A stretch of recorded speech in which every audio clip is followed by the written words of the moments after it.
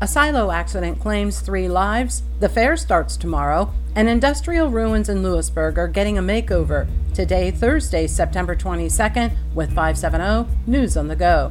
We can expect showers and thunderstorms today with a high in the upper 60s.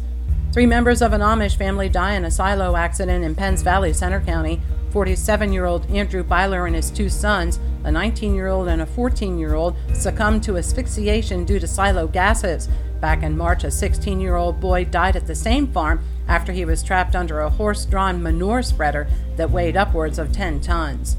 Adam Savoy, the vice president of Savoy Contract Furniture, is speaking out about the lawsuit against his Montoursville company filed by the parents of Little League player 12-year-old Easton Oliverson.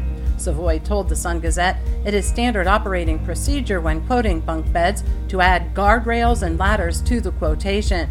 The 12-year-old player suffered severe head injuries when he fell out of the top bunk bed that did not have a railing. 28-year-old Brian Gunderson of Lock Haven will have a non-jury trial for allegedly breaching the U.S. Capitol on January 6, 2021. This week he was denied motions to dismiss the charges against him.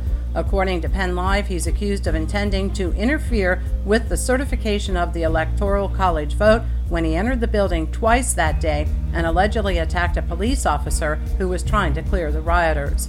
A 13-year-old Montoursville child is missing. Police say Kenzie Johnson was last seen Sunday, September 18th at Market and 10th Street in Philadelphia. She's described as an African-American female with black hair and brown eyes, 5 feet 1, weighing 110 pounds. If anyone sees her, you are instructed to contact local police of that jurisdiction. Sheetz on Route 15 in Lewisburg is closing for remodeling on October 2nd, with plans to reopen in March of 2023.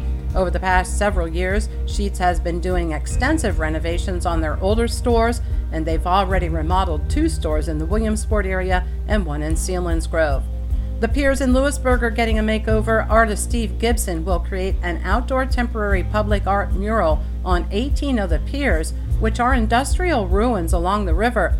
The Lewisburg Downtown Partnership told the Daily Item they want to turn the space into a place.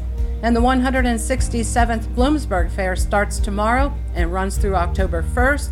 The yearly event features raceways, horse racing, live music, grandstand events, and of course, food. I'm Liz Brady with 570 News on the Go.